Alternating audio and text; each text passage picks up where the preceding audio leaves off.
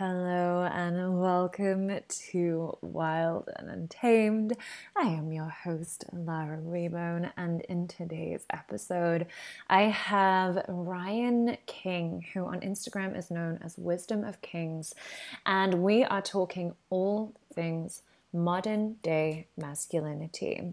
Ryan is an incredible writer on inspiring and very nuanced content in the realms of wisdom, manhood, relationships, motivation, mindset, fatherhood, leadership, and personal growth. He really offers such richness in all of his posts that for me, on the receiving end as a woman, it feels really inspirational. It feels really safe. And I feel like we are moving into realms of polarity again. And so actually having men in leadership roles, leading in modern day masculinity, but with the sentiment and with elements of traditional masculinity that have gone for thousands and thousands and thousands of years, with the qualities of honor, integrity, leadership, and it's so powerful. His content is so powerful. And we cover how to embody your king energy. So many women in spiritual realms are asking for, they're calling in a king. And so as men listening to this episode, we're going to speak into how to really embody that king energy and what masculine leadership actually is and what that looks like in modern day society, and how to spearhead change within your own community and how to be a pillar of your community. We also explore traditional archetypes and masculine initiations that have happened throughout time, and we bring in how you could actually explore or create your own initiations in modern day society. We also dive into relational dynamics with the masculine and the feminine and how they interact and how to support your masculine partner and how the masculine partner offers support to their feminine. Now, if you're listening and you don't identify with cisgendered roles, masculine and feminine, the work that I do very much addresses masculine energy and feminine energy within your internal dynamics that we all hold, no matter what your sexual preference is, no matter what gender that you identify with. So this is also applicable for your own inner masculine and your own inner feminine, but I do want to just address the fact that we are speaking very much in cisgendered heterosexual relationship. But as I said, this can also address your internal polarity within your own masculine and feminine energy within. So without further ado, we will dive in. Please like, comment, share if something is really resonating with you, and ratings are always welcome. Welcome, Ryan, to Wild and Untamed. Thank you so much for being here. I'm so excited for the conversation that is about to unfold, and just really wanting to appreciate you being here, because I've had so many men reaching out. Obviously, I work a lot with the feminine, and so really receiving this desire that men have to step into this king energy, into their masculine energy, and not really knowing the channels to actually go down for that. So I love that you're here, and the work that you do and the offerings that you put out with your Instagram and the writings that you offer. It's so powerful and so beautiful and important, I feel, to have these masculine leaders really paving the way and activating this remembrance of like what it is to be a man. Yes. Yeah. Well, thank you. Thank you for having me. I think that's important. So I'm excited to talk about it. Yeah. So let's go right into it with what in the modern day, what is it to actually be a man? And something that I really have seen and conflict that I can see in how the masculine feminine work is perceived, like masculinity, femininity. It can be perceived as a little archaic, I think, but actually it's so nuanced and there's so much potency and power in almost returning to those more archetypal expressions of masculine and feminine to really unlock the magic and the power within those polarities. So I'd love to hear from you, like, what is modern masculinity? What does that look like? Sure. I think in some ways, from a modern standpoint, to me, I think masculinity is more of just like a list of virtues. I think it's a list of qualities, things like decisiveness and courage and just being steady, reliable, strength, things like that. I think the challenge you know, the challenge with those things in the modern world is that we now have a choice to be those things, and those things are hard to be. Um, but if you hypothetically go back 500 years, men had to be that way if they wanted to survive. They couldn't, be unsure of themselves. If they had to go, plant a field or hunt down an animal or defend their property or whatever, like all those qualities, you had to have them to survive. You had to just make a decision. You had to be steady, because if you weren't, you were going to get eaten by the predator, or you were going to get killed by the bandits, or whatever the case may be. So a lot of those qualities, I think, um, weren't optional in the past. Like if you wanted to survive, you had to be decisive, you had to be strong, you had to have courage, you had to keep your word, you had to follow through on what you committed to, because it was survival. And I think the reason a lot of modern men struggle with that is because we don't have those external factors being pushed on us, where we have no choice but to become those things, because those are hard things to be. Yeah. um, Especially when it's not required. And I think so to me, that's the challenge, um, with doing those things in the modern days, that men deep down know that they need to have those qualities and they need to be able to do those things. Mm-hmm. But unless you intentionally um, unless you intentionally build those things up and curate them and emphasize them in your life, you don't really have the external factors that force you into that anymore. Yeah. And so now it's more of a voluntary thing. And the thing that I try to convey in a lot of the work that I write, is that you'll on paper, becoming a man is kind of a shit deal. Um, and that's one of the things I plan on writing about soon is, like if you take a young 24-year-old man, and, he's got a girlfriend that he's living with and that he's, being sexually active with, and, getting all those things that, getting all of his needs met. Why commit? Why grow up? Like I don't have to be responsible. I can have fun with my boys and go out and party, or I can play video games, or, I don't, growing up is kind of a shitty deal, especially for a man, because it's basically just all duty and responsibility. You have to sacrifice all the selfish things that every human being has selfish interests, and selfish desires, and part of being a man is voluntarily giving those things up and committing your life in service and sacrifice to your bride, to your children. And there's really nothing on paper that makes that appealing. And until you experience it, and then you get these, and then okay, this is what I was born for. This is what lights me up. This is what makes me feel fulfilled.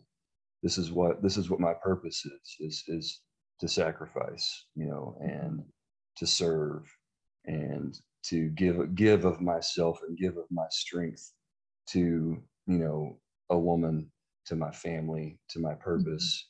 But it's very hard to um, really explain those things to a young man in a way that makes it sound appealing, because on Mm. paper it's not it's not exciting, it's not sexy, it sounds terrible, until you do it. And then but at the same time, those same men feel lost.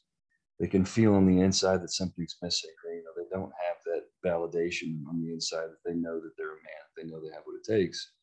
And so it's just kind of this weird thing. And I think the challenge, in the modern world, is that we have the option of not taking on those responsibilities and not taking on those duties. Mm. Um, Whereas in the past, that option was taken from us. You had no choice. You Yeah. had to find a mate and commit, because you had to survive. And that's one of the challenges with relationships in the modern day. I feel like is that we don't need each other in the same way that historically mates have needed each other. Like, for most of human history, you had to have.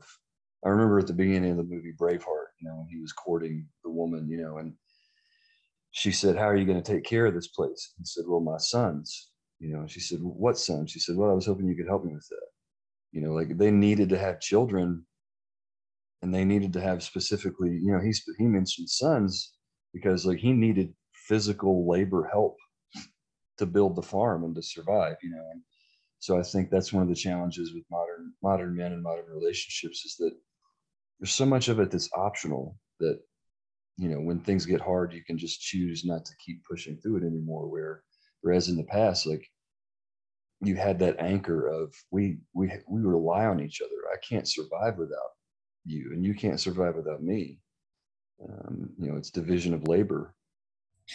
And I Um, think that there's so much beauty in that, is the nourishment that you receive in those poles, in those roles. And like you said, on paper, it doesn't seem that appealing, but the nourishment that the masculine gets from the feminine, the nourishment that the feminine gets from the masculine through like protection and service, but then the radiance and the aliveness that the masculine receives through a woman who is safe and protected. There's so much gift in that. And I feel like I love what you were saying about it's a choice, right? It's a choice because we're in a candy land right now where everybody can play Peter Pan. There's so many ways that we can escape our body, we can escape our reality, we can escape our responsibilities. And this is something that I really love about what you just said, and the work that you put out is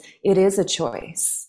And there's so much power in that choice to stand in such sovereignty and such devotion to being a pillar of society and to being a pillar of your, like, the family, and to really lead from that space. And I think that what you do so well is not only inspire that within men, but you really inspire that for me as a woman who reads your work. Like, you really inspire me reading that. And I know that I've got friends who have read your work as well, who absolutely devour it. And it's that actually, this is what I desire, and this is what I'm worthy of holding, because there's two ways too, right?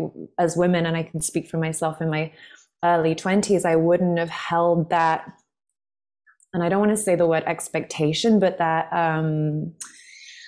bar for this is what I need and this is what I desire. So that it's two ways, right? It's really easy for the masculine or men to not choose that, but it's also women not making the choice to say, hey, this is what I need, this is what I desire, and this is how I need you to show up for me in this relationship, right? So it's this beautiful balance and play between the inspiration and the rising. And I see it as an infinity symbol, right? So this like fluctuation and this dance between nourishing, supporting, inspiring, like, and rising together. And I really feel like that's it's that almost like king.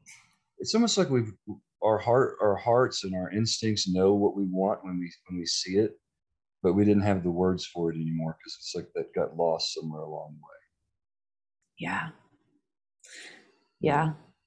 Because And when I you do, write it or when you read it, men and women both are like, oh yes, that's it. That's it. That's what I've been looking for. But for so long, we've all kind of felt like this disconnect between what we have been told and what we've been exposed to as far as what we're supposed to want. But then we have it and we feel empty.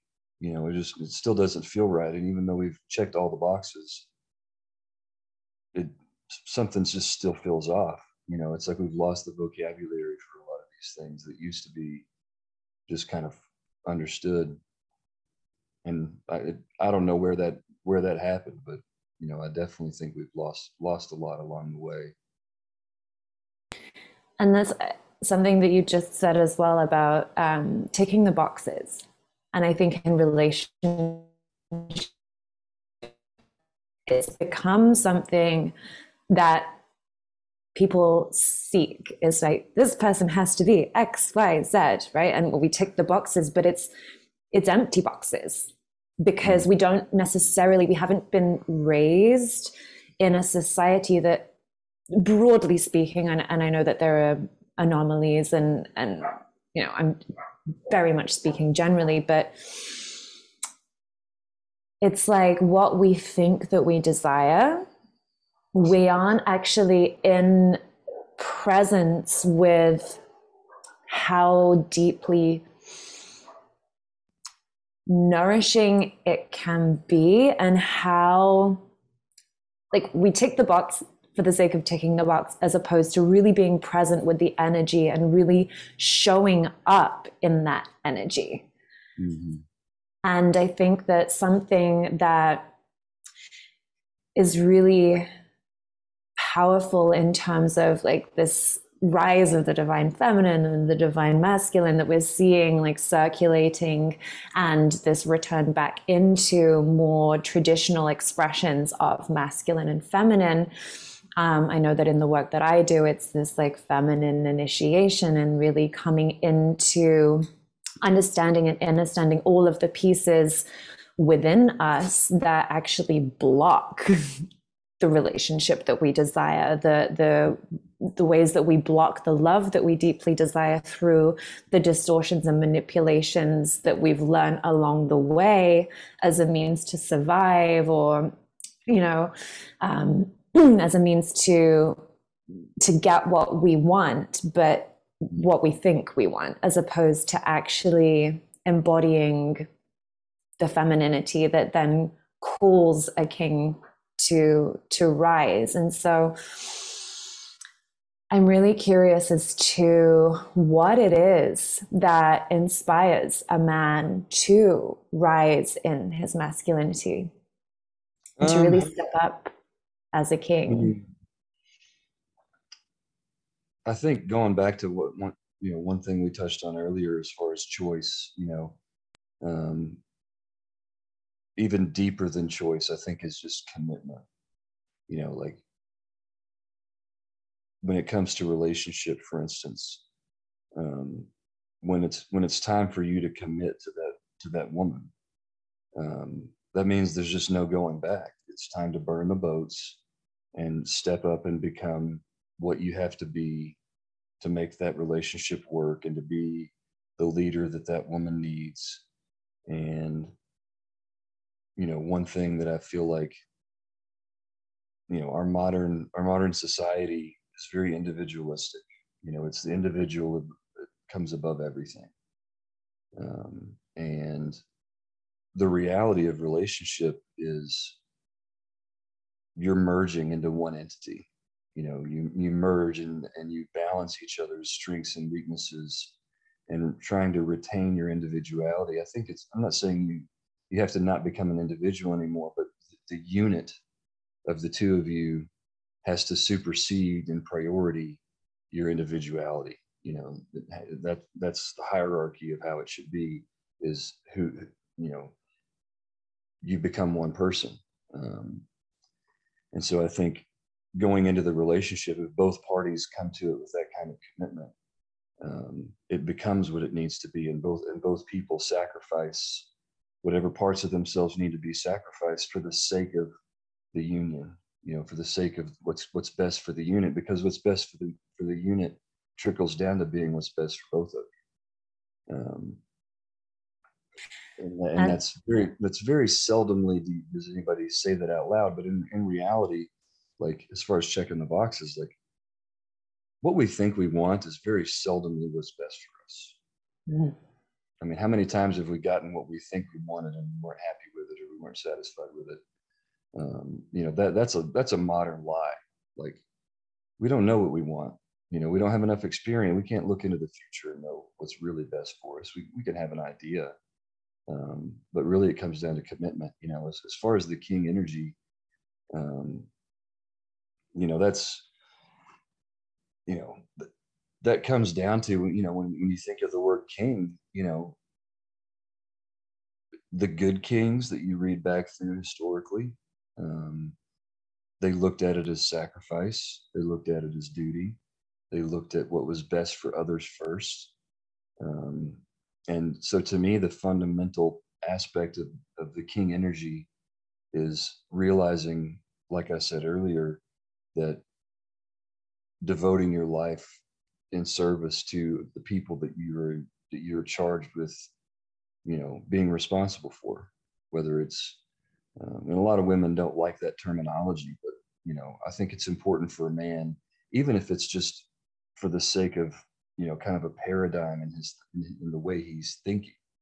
I think it's helpful for a man to view, his wife or his relationship as, I'm responsible for this woman, in similar ways to where, when a woman has a child, she has this innate instinct of, it's my responsibility to protect and to nurture and to, make sure this child is safe until, they're able to be on their own, and that's kind of the inside the house, so to speak, whereas the man guards the outside of the house and has a similar instinct toward his wife, in terms of, it's my job while she's protecting the offspring, it's my job to protect her. It's my responsibility to take care of her for the sake of the children, and some women view that, as like, oh, I don't need to be protected. And it's not, I don't mean it in terms of, a woman can't take care of herself. I think it's just important for a man to step into that king energy, to realize and voluntarily take on that type of mindset of, it's my responsibility to take care of her, to provide for her, to make sure she's safe and protected, physically, emotionally, so that she has the space to where she doesn't have to do the things that I'm built to do. So it's not a matter of capability; it's a matter of, who does it come more naturally to. And deep down, I think it comes. I think it comes more naturally to a man to handle the masculine things. To be singularly focused on threats, for instance. While the woman is inside managing all these various things. A woman can multitask like that. A man can't. We're more like animals or predators. But we're like that for a reason. We're looking for threats, and nothing's going to distract us from that. So I think there's a lot. I think there's a lot of things that just come more naturally. But yeah, as far as the answer to the king energy, um, a good king sacrifices what's in his best interest for the best interests of his subjects.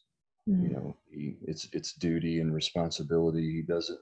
A bad king uses his position to enrich himself, to spoil himself, to take care of himself. A good king lives in service to his people. yeah. Yeah. And I'm just my brain is going to so many different places. This is a really exciting and activating conversation. And I feel like it's so needed to really address, because going back to the loop of the prioritization of individualistic living, we've taken it on ourselves to be all of the things. And I think as well, you touched upon like women not really liking the idea of being protected a lot of the time, but there is that deep desire often to be protected, yet there's this armor that's been built through the expectation that we men and women need to be able to do all of the things as society has spread out of community or tribal living to more individual and spread out living that I've definitely witnessed as well with my clients and in the collective, this desire for women to soften and to be protected and to actually be looked after by a man, their king. Yet there's this deep resistance of, I can do it all by myself. I can still do it. I want to maintain that, Well, and independence. And it's, here's the thing that's so forgive me for using this word. The thing that's so stupid about that, okay, is that of all the traits for women to have taken on from men, that is the worst one they could have taken on because men don't even need to be that way. Like everything men are trying to do in the men's space is like you don't have to do everything by yourself. It's okay to need help. Like men can't even handle that much responsibility and that much burden. Like of all the male characteristics for women to have taken on, that's the worst one because it's not true for men or women. We're not designed to not need anybody and to be able to take care of yourself. Like we're meant to be in community.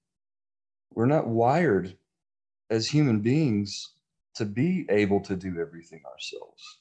Like, and there's no corollary in any practical, like, whether you look at it in the military, like, one dude doesn't go fight a war by himself. There's specialists that do one thing, and this person does the other thing, and this person does the other thing. If you look at it in sports, there's different positions. Like the quarterback doesn't also play linebacker. Like the person that plays the violin in a symphony doesn't also try to play the drums. Like there's no corollary to this idea of being able to do everything by yourself in any practical sense. It's a complete fabrication of reality. There's not a real life example somebody can give me. Like a lone wolf starves. Wolves live in packs. Like I could go on for hours, but it's such a lie for women and men, and it really annoys me that women have pulled that one specific characteristic out of modern society because even men don't need to be that way either. That's something that men fight with other men about. Like, bro, the lone wolf thing and the Marlboro Man idea, like the cowboy that doesn't need anybody, and all. It's like, dude, those are harmful stereotypes for men to try to live up to. So now seeing women take on that specific thing it just irks me because it's like that's the last thing you need to take away from trying to be more independent and try to be less feminine and more masculine and all that stuff. It's like that's bad for being masculine too. I mean, yeah. And I love that you've addressed that because to your point, it's not feasible. We need each other. We need like to really surrender this idea that we need to do everything by ourselves and really allow that aspect of whether it's our ego or the psyche or whether it's the beliefs, the patterns, the conditioning to dissolve, to actually come into this space where we're prioritizing love, prioritizing the union, like you so beautifully put a little earlier about, and how I saw it as this beautiful, the triangle of like the masculine, feminine, and the union. And in couples that I witness who put that love first, right? The love and the connection and allow that to trickle down, everything else naturally does fall into place. And when you're prioritizing being the most loving partner, the most loving father, mother, like friend, when you prioritize that, everybody then softens and sinks into the natural roles and the strengths that they play. But there's been such a distrust, I feel, of that in society, or we've been conditioned to not necessarily trust that we will all drop in. And when we really sink into our strengths, it opens up space for, say, the masculine to rise and to really lead when we are not trying to hold, like, fill that space. yes. Well, I mean, he can't protect you if you're busy protecting yourself, especially from him. Yeah. And and that's the hard part is that while all these things sound good in theory, you know, for it to really be applicable in real life, you have to also understand that we're human, so there are going to be times that you rely on me to protect you, or you rely on me to take care of something or whatever, and I'm going to let you down because I'm human. And you have to keep, when I talk about commitment, that's where that comes from. So you have to, it's not just commitment to the relationship, it's commitment to, if you want to bring out the king energy in him, you have to commit to, it might take him a while to become the king. Like a king doesn't know what he's doing on day one. Like there's historically kings, that inherited the throne at 14.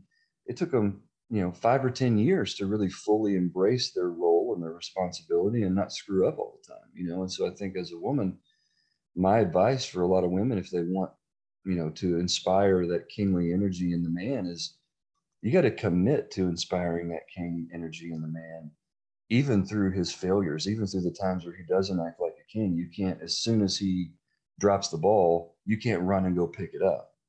You've got to allow him, space. You got to look at it from the long-term perspective of, like, it's going to take him time to become a king, especially for a young man. If he didn't have a role model, if he didn't have a father, one of the best things you can do to inspire the king is not to rub his nose in his failures and say, I can't trust you, because you couldn't trust him that one time. Just because you couldn't trust him in that one instance doesn't mean you can't trust him. It just means you made a mistake. Yeah. And the best thing you can do is just to be clear without judgment and say, hey, in this instance, I don't feel safe, or I don't feel protected, or I don't feel like you had my needs in mind because this happened, and I just want to communicate that to you, that in the future I would, if you would have done this, it would have made me feel more protected. But do that in a way that's not judgmental or passive aggressive or whatever. Just be very direct, and that's been the things that have been most helpful for me with my wife, is when she's just been very direct with me about certain things. And it's like, oh, okay, I didn't know that my lack of response, or my not taking that on, was making you feel that way.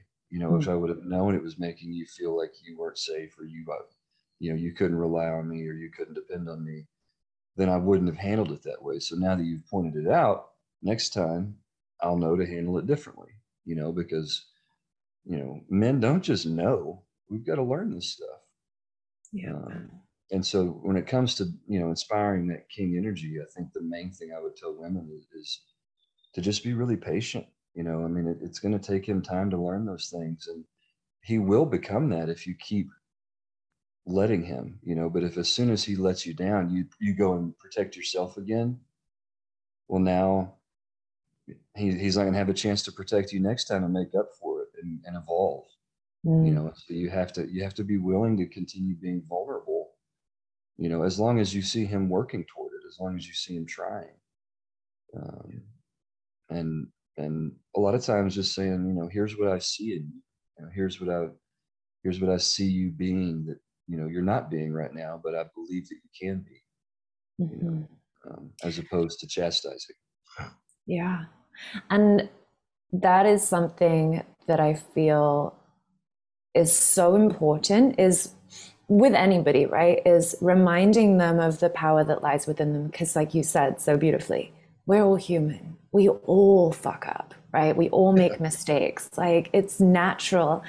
And you can also still hold your beloved, you can still hold your partner and communicate directly with, this is like, this was painful, this is why, and this is how I would love to feel, and this is an invitation to rise, rather than swooping in and building the armor up and saying, you didn't do this, and now I need to protect myself. And I think that comes from that thread that we touched upon of the expectation that we have to be all the things for ourselves, rather than inviting and allowing for other people to actually hold the space and step up for where we do need support, where we do need that skill set or that person to show up in a way that we aren't necessarily able to for whatever reason, right? And I'm really wanting to invite the conversation around initiations, because we've spoken into like what it is to be a man, and like it being a choice, and really stepping into that like devotional space, men and women, right? If both partners aren't willing to devote to the love and the relationship, then there can be an imbalance. If there's that desire to protect, but you're not willing to be protected, it then becomes very difficult to navigate. So it does, I feel, take both partners to devote and get clear on like where we're heading, like what the direction is, and what devotion to love and union looks like, and then allowing it to unfold. But something that I really adore, and going back to like ancient times, ancient practices where men and women would be initiated into, like, I teach the feminine arts, right? So it's the initiation of the feminine and how to really soften in your embodiment, and how to open and to be vulnerable and to be in your expression and to be in your radiance, which naturally feeds the masculine. And so I'm really curious as to what initiations look like. Like, what could anybody listening, any males listening, like what would an initiation into the masculine look like? Or rites of passage is what I'm getting at. Like, what can people listening practically explore to step into that energy? Yeah. That's the really challenging thing, and there's a lot of men in the space that are coming up with these rites of passage thing, because it's difficult to do on your own. If you look at um, historically, the rites of passage, a couple of examples that I like are, like knighthood. First you became a squire. Before you ever became a knight, you became a squire, and you served a knight for years, maybe a decade, and you learned. So it's more than just a rite of passage. There's a lot of ingredients to that, where you become the squire, and then as the squire, part of being the squire is being around the knight and seeing what's expected of a knight, what qualities he has, um, learning the skills, learning the manners, learning the codes, things like that. So you learn the information, and then at some point you're given an opportunity to say, okay, now can you take what you've learned and do it on your own? Can you take these skills and can you go accomplish a quest, and go challenge yourself? And then when you overcome that quest, they typically had like a vigil where they had to stay in the church for 24 hours meditating on what it was to be a knight. And then after they've gone through all that kind of formula, then the rite of passage is, they were welcomed into manhood by their other knights and said, we used to see you as a squire. Now we see you as a knight. And so there's this sense on the inside of that young man that, he knows the skills now. He's been taught those things. He's now used those skills to accomplish something. And then he's been recognized by the men around him as no longer being a boy, but being a peer. So I think a lot of men, modern day men, have, I hear a lot of feedback from men about having the imposter syndrome. They know they're a man, but they don't feel like it on the inside. They feel like it's fake. And I think most of that just comes from the lack of men outside of them that have confirmed that for them and said, we see you as an equal. And that's not just in warrior classes. We used to have apprentices for like being a blacksmith. You would go apprentice with a blacksmith. He would teach you the skills, and it's a very similar pattern, with and these are things that have held true across cultures that never interacted with each other. They had things like this in South America, while similar rites of passage and rituals were going on in you know Eastern Europe. And I mean, there were commonalities between all those things, and it starts with kind of that formula of being taken under the wing of another man, um, taught certain skills and expectations, and what's expected to be part of either the warrior class or the merchant class, or the smith class or whatever. And then at some point you're recognized as an equal by those grown men. And so that's really, I feel like, where a lot of the problems come from in modern masculinity, is not having like a codified version of that, where um, then kind of goes back to not doing it on your own. Having men around you that teach you and guide you, and then officially welcome you as part of the brotherhood. So it is very challenging to go through those rites of passage, and manufacture them on your own. Um, I think you can learn from those formulas and take them on yourself. Um, you know, Humble yourself if you're trying to become a good salesman. Humble yourself and go work for somebody that's a good salesman, and say, hey, will you teach me how to do this? Even if it means you work for free for a year or two, just to learn the skill set. Say, teach me what you're doing. How did you do this? Why did you do that? Like, find somebody to mentor you, and then start testing your skills under his tutelage. Um, and then at some point he said, you go close your own sale and you do it on your own. And then that person says, hey, you know what you're doing now. You're ready to be without me.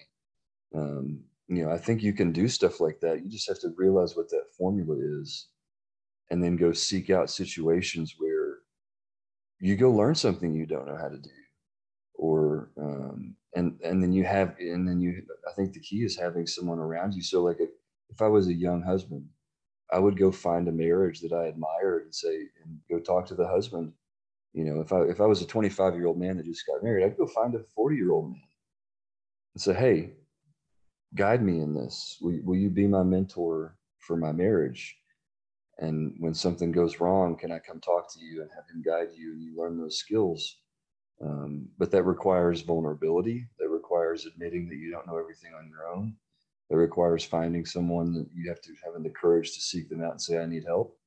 And then it requires the humility to do what that person tells you to do, because they're not going to mentor you for very long if you don't listen to the advice that they're giving you, if you think you know better.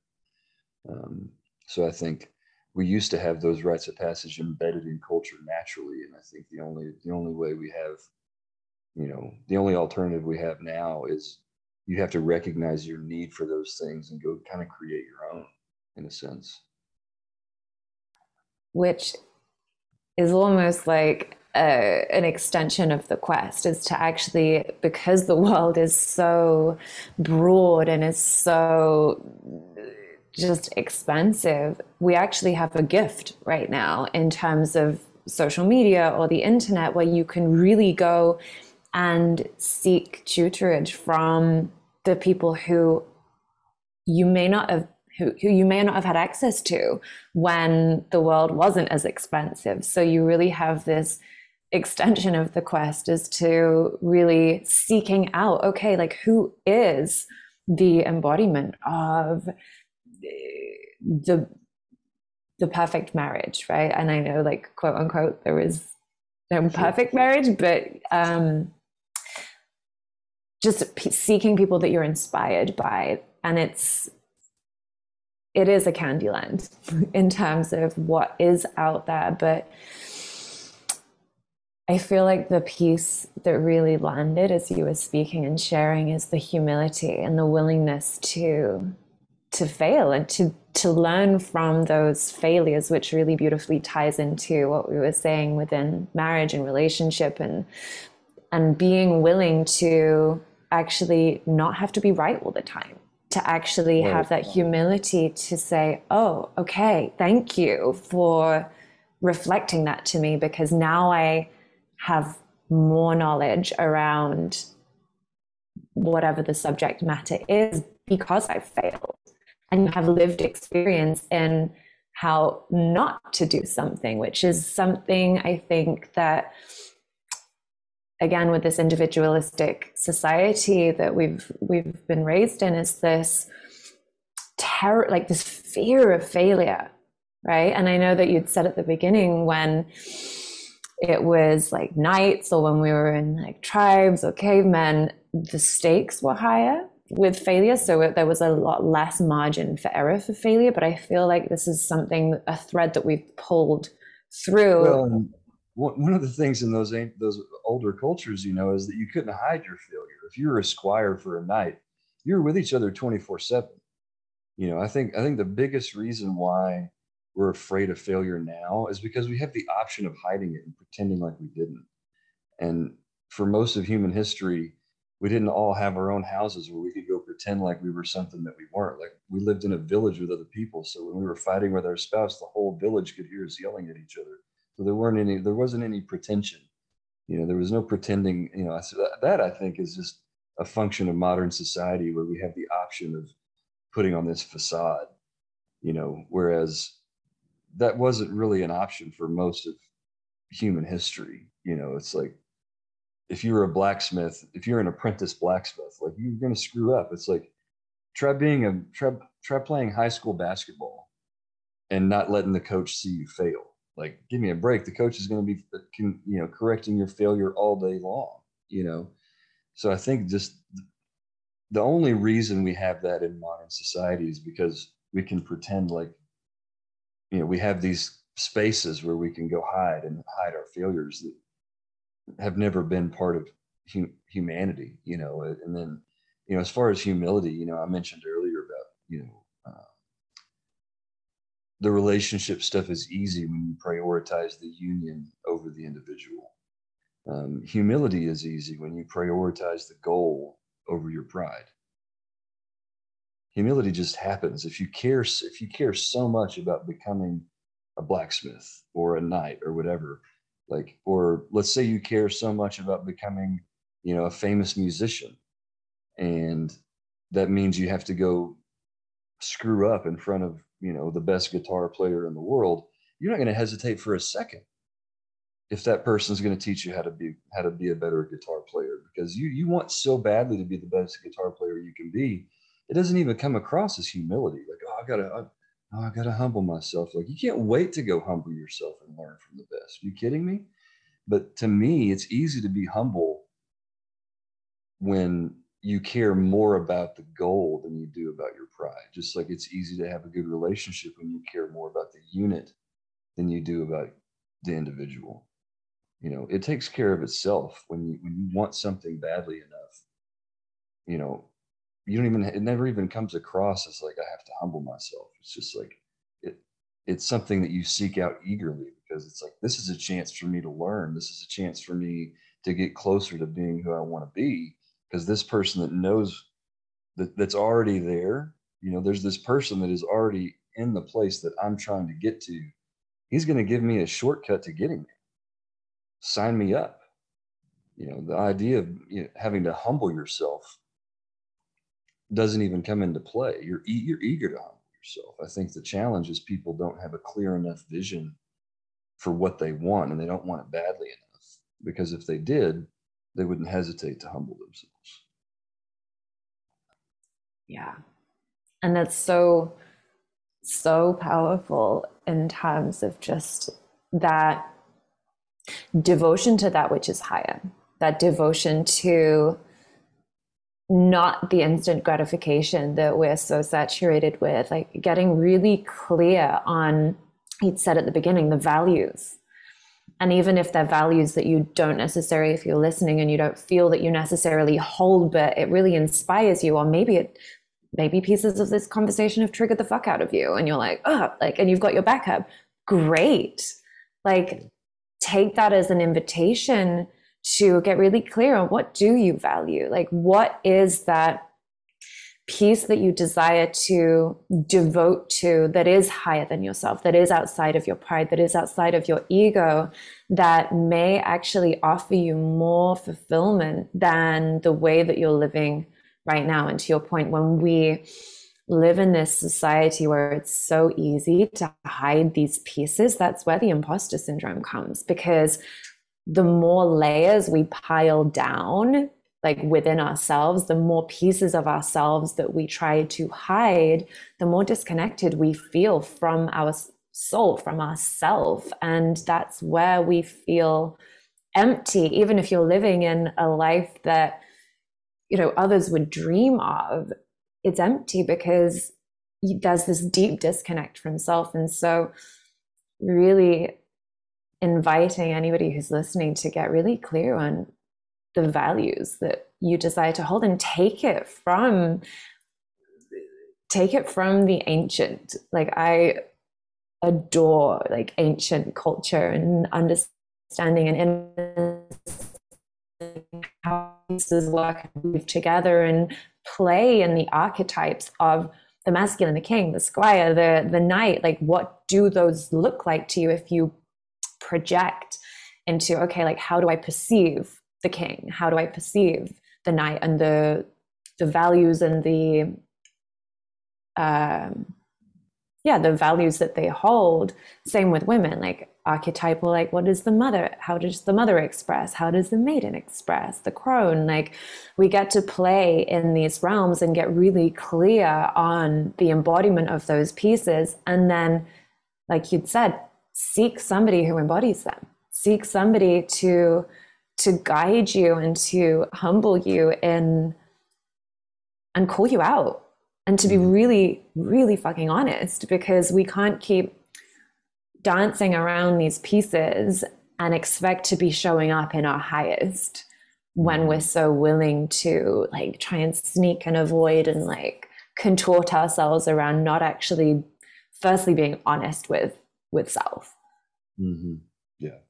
And one of the imagery that I like to think of, you know, and this kind of threads back through like individualism and, you know, being independent and all those things is, you know, I like to think of it as like rungs on a ladder. You know, is that nobody's really ready to be on their own until they're, you know, until they're like 80 and you're at the top. You know, like all of us need, ideally, and this is hard to do in the modern age, I mean, but ideally we all have somebody who's a rung above us on the ladder that can help us reach the next step, and we have someone we're teaching below us that's a rung lower on the ladder that that we can help teach them the next step. And the idea is that, you know, that there's a chain of people that are constantly moving up, and then you know, as someone passes away, you know, you're now the patriarch of that ladder that you're in control of. You know, like you're the only one left and you've learned everything that you can learn, and now it's your job to pass that down. And when you pass away, there's somebody.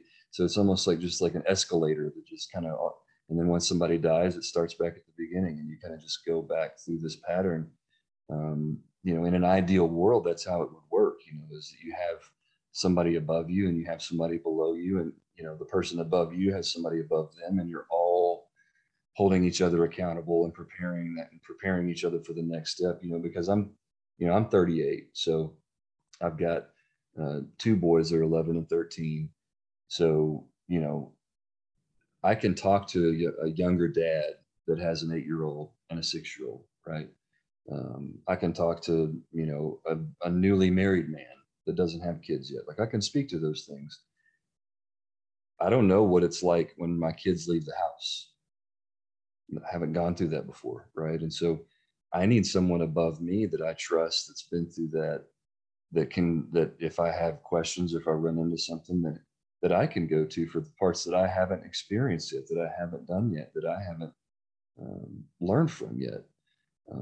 You know, I haven't had a kid get married, you know, and so like, as much as I talk about certain things that I know, you know, I spend most of my time talking about things that I know, but there's still a whole lot of things that I don't know, that I haven't experienced yet, that are just theory.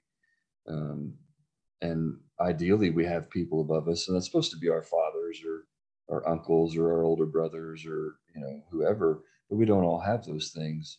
But in a perfect scenario, that's how it should work. Is kind of this the imagery of that ladder where there's rungs, and you're kind of all working through that, and there's somebody above you that's got a little bit more experience than you, and you're also mentoring someone behind you. I think both of those things are important. Having somebody to be mentored by, and having someone that you're actively being a mentor for. And I think that that adds to, and I hesitate to use this word slightly, but like to the sensation of purpose, right? Mm-hmm. Because you're receiving and you're giving and you're that portal for what is alive right now in the present. And you're embodying, like there's no space in that for imposter syndrome because you're open to learning and you're passing down like what it is that you have learned. And so you're very much then anchored in the present moment in what you have embodied. And by sharing the lessons and the trials and the tribulations, just like if you were in and you pass these nuggets of information down in your tutorage of the squire, right? It's that passing down of knowledge through your lived experience that actually really supports in feeling that purpose and then being open to being the best that you can be in every moment, while also holding compassion for the moments that you do fuck up, the moments that you do fail, and that being okay and not giving yourself such a hard time about that, just taking it as a lesson. Okay, and now I know what not to do. And that's so, as you were speaking, I was just feeling so much richness and fulfillment in that. And it sounds relatively simple, yet so many people aren't seeking that or doing that. Oh, and I mean, for me, especially since I started writing, and so I've only been writing like in the public sphere, doing a lot of this stuff since January.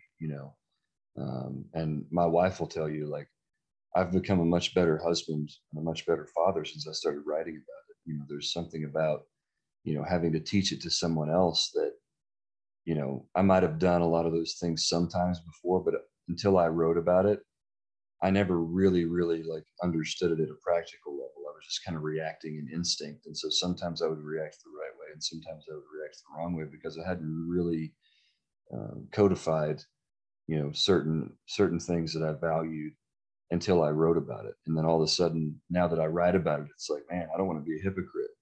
And so it helps me be more accountable too. And I think the same, you don't have to necessarily write, but just mentoring someone else kind of gives you this accountability to the person you're mentoring. Like, I don't want to let them down. I told them to be this way and I'm not behaving this way. So it kind of gives you this external accountability um, to someone that looks up to you. And I think that's been really helpful for me as I started writing. And I think it would be really helpful for a lot of men, and maybe women too. I don't speak to women a lot just because I'm not a woman, so I don't really know. I don't know how much this stuff kind of overlaps, but I know as a man, um, I think it would be good to have not only a mentor but someone you're mentoring, because I think it kind of gives you this it almost elevates your level of talking about the king energy. It's like I feel like that's growing. That's how you can kind of foster that king energy, is by having someone you're mentoring and realizing you're in a lot of ways responsible for setting a good example for them and for giving them good advice. So you have to really think through what you're saying, and try to live those things out. And I think that something that I hear a lot in my sphere with the masculine feminine polarity is that the masculine is driven by purpose and the feminine is driven by love. Like masculine is driven by freedom and the devotion to purpose. And I love that you just shared that your wife had reflected back to you that you're like a much better husband and like father since you've stepped into deeper purpose, right? Deeper purpose with sharing, mentoring others, and inviting you to stand in that integrity. And if you think about all of the archetypes and the examples, like a king has purpose, right? He's leading his kingdom. And so really, if anybody is listening and you're really curious, my invitation to you would be like, okay, what do you desire for your purpose? Like what purpose? And it could be protecting a family, right? That could be your sole purpose, or it could be part of your responsibility and the weight that you hold. And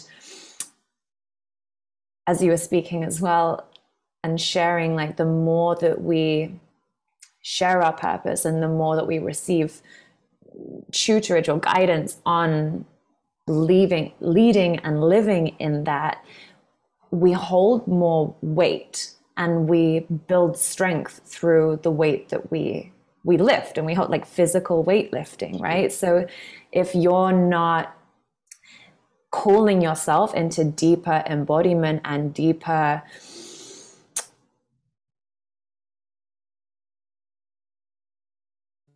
to a purpose and holding the weight of that and the responsibility that comes with that, then of course you're not going to feel fulfilled, or you're going to feel this imposter syndrome or lost or not necessarily know, because there's not that clarity around what do I stand for. Yeah. Well, and you know, to just add on that, I think that's a really good point. You know, I think, um, especially you know, in the modern world, you know, I think we all, on some level, you know, with everything that's gone on in the past few years and all the upheaval and division and you know, every just war and famine and disease and violence and you know, all the just all that stuff. I mean, I think now more than ever, you know, one of the things that I emphasize and I'm really trying to activate in other men is not just to take responsibility, but to go and take on as much responsibility as you can bear right now. You know, beyond just your own family. Like if you've got your own family taken care of, and even I don't mean completely taken care of. I mean, if you're at a point where you're coasting, it's time for you to go take on more responsibility. It's time for you to go, you know, mentor a foster child. It's time for you to maybe look at fostering a kid or coaching a baseball team or do something to contribute to all the kids out there that don't have fathers. You know, because we need more. And so that's the challenge that I lay on myself, and I try to embody that and I try to live that. And that's what we need is we need the reality of the world right now is that you know the U.S. where I live in, and specifically the Western world, you know, the United States leads the world in fatherlessness in single parent homes. Um, whether that's fair or not, whether that's our job or not, to go raise somebody else's kids. If we want the world to improve, if we want to pull back from where we're at, then we have no choice but to go take on that responsibility voluntarily and take on as much responsibility as you can possibly bear. And then as soon as you're good at bearing it, go take on more. Because it doesn't just give you purpose and it doesn't just light you up, but that is what men need to be doing, and that will keep us alive. You know, we need purpose. We need a battle to fight, and that's king energy, is taking on as much responsibility as you can possibly bear for the benefit of something bigger than yourself, for the benefit of your subjects, for the benefit of your country. Um, you know, and so that to me, I get a little bit discouraged sometimes because it's all I can do to just get a man to take responsibility for himself, much less go take on responsibility for, you know, as much as you can possibly handle, because the world needs it, and you will rise to the occasion. You know, just like if you keep lifting a certain amount of weight, your muscles will adapt. But the only way they're going to adapt is if you push yourself past the point you think you can handle it. I love that. As you were speaking, like I got chills and I actually got really emotional listening to that because I just think it's so beautiful and so needed, so needed. And yeah, like I'm feeling all of the emotions with that, like it just feeling into the potentiality of like if people really can step into that, like what can I carry, what can I bear, like how can I support more deeply, if and this, like going into a war analogy or like a basketball team or a football team or whatever, like if somebody else is like having a bad game, you don't just like abandon them, like you take on more responsibility in the game and you show up more to support your team. And Yeah, so like just really, really great. feeling That's a that, and great thank you. analogy too. And think about how often when we see those things happen, and it usually only happens in sports and in movies. We don't, in history, we have historical examples, but how often are those the moments that light us up, that speak to our souls? In movies, they give us chills when somebody steps up and, you know, takes on the responsibility or fills in for the guy that got hurt or whatever. Like, we're wired for that. That's what our souls are missing. That's why we feel empty, because we want something bigger to fight for. And what I'm trying to just point out is like, guys, we're in that right now. This is the thing to fight for. It's time. Whether you feel ready or not, it's time to step up and take on as much as you can take on to try to pull us back from the brink that we're in as a society. There's so much pain and there's so much, you know, trauma and people hurting, and like, it's got to be more than just like, oh, I'm going to heal myself. Like, yeah, heal yourself, but we need it done in 6 months, because there's 1,000 other people out there that are hurting. They aren't even trying to heal themselves yet, and they need you too. And you can either look at that as that's not my responsibility, or you can look at that as those are the characters and the stories in movies and in history and in sports that inspire us. When we see that, we're like, that's what I want. I want a battle to fight. I want a mission to go accomplish. Um, we're living in a moment like that where we have that opportunity, and we're, for a lot of us, we're pissing it away, feeling sorry for ourselves or being angry or being bitter or sitting in unhealed trauma because it's somebody else's fault, or just being numb and playing video games and zoning out, or you know all these different things. And it's like everything you've ever wanted, everything that your heart has been calling for, about a bigger purpose and a battle to fight, is we have it right now. We're living in that moment. This is your chance to step up and do something about it. And that's what I'm trying to activate in as many people as will listen. Yeah. And just to really consecrate that, it's so much more simple than we think it is. Yeah. To your point, like we think we have to go and do these big gestures and live these like big things. No, it comes back to the simplicity of like, who are you day to day and how are you showing up?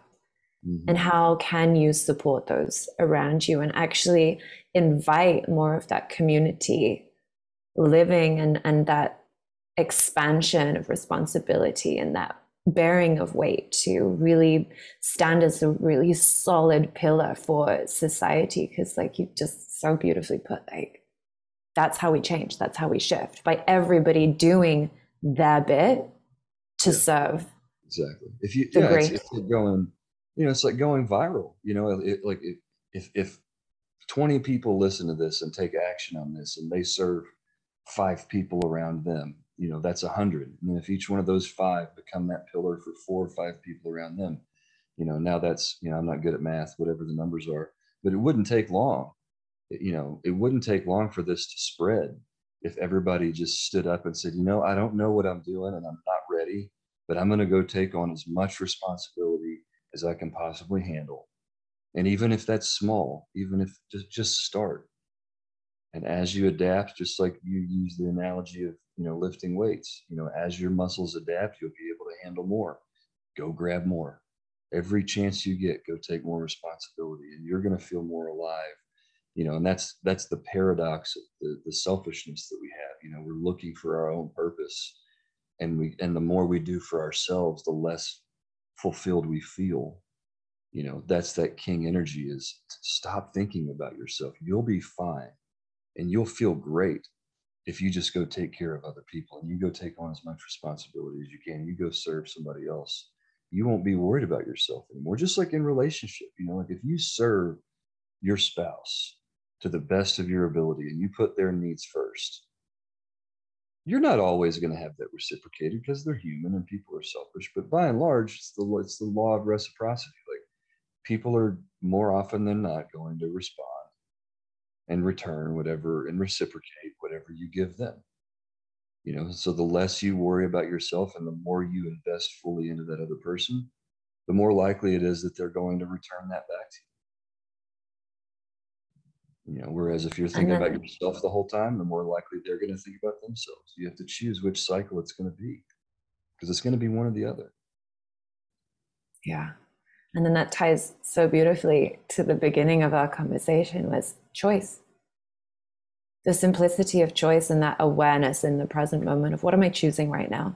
Who am I choosing to be? And it starts there. And that's, and to me, I think the distinction there is choice versus reaction. Are you going to just react to what's done to you?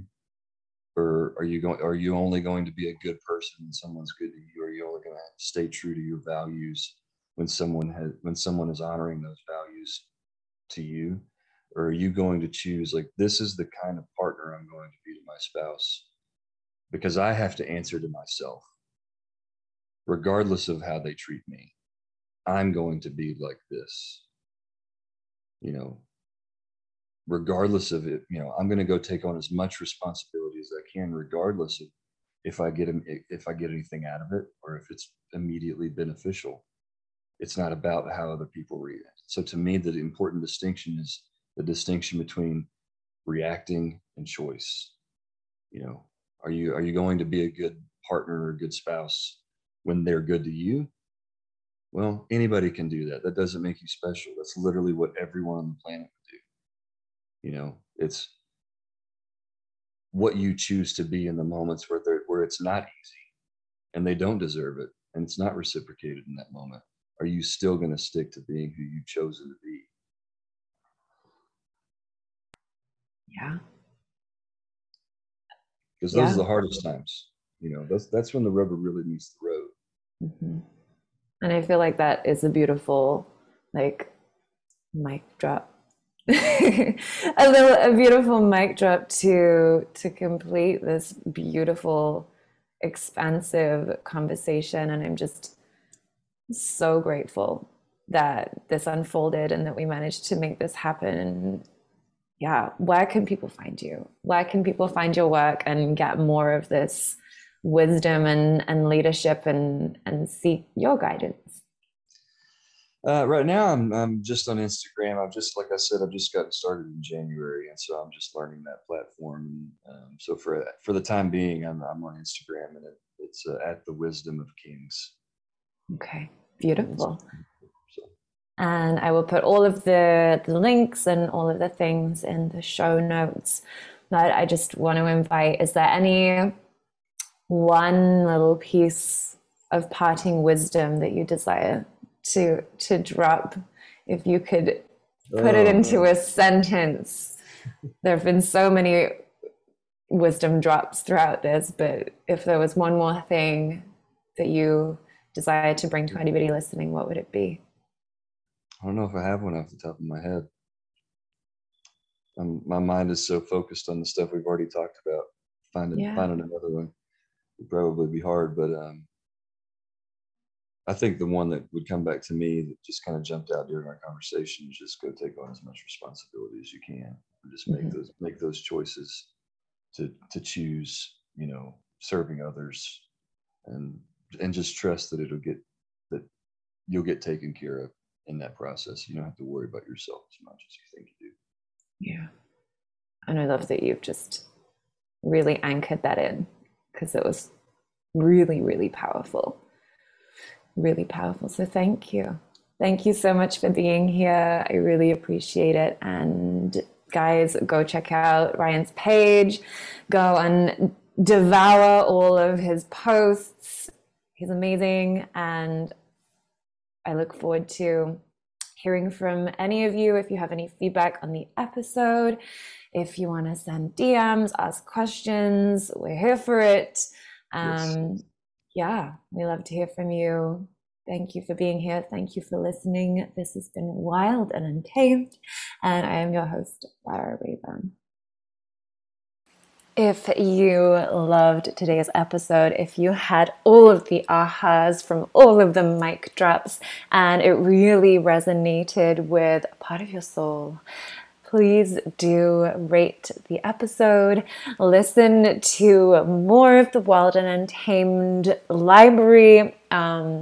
It really helps us out.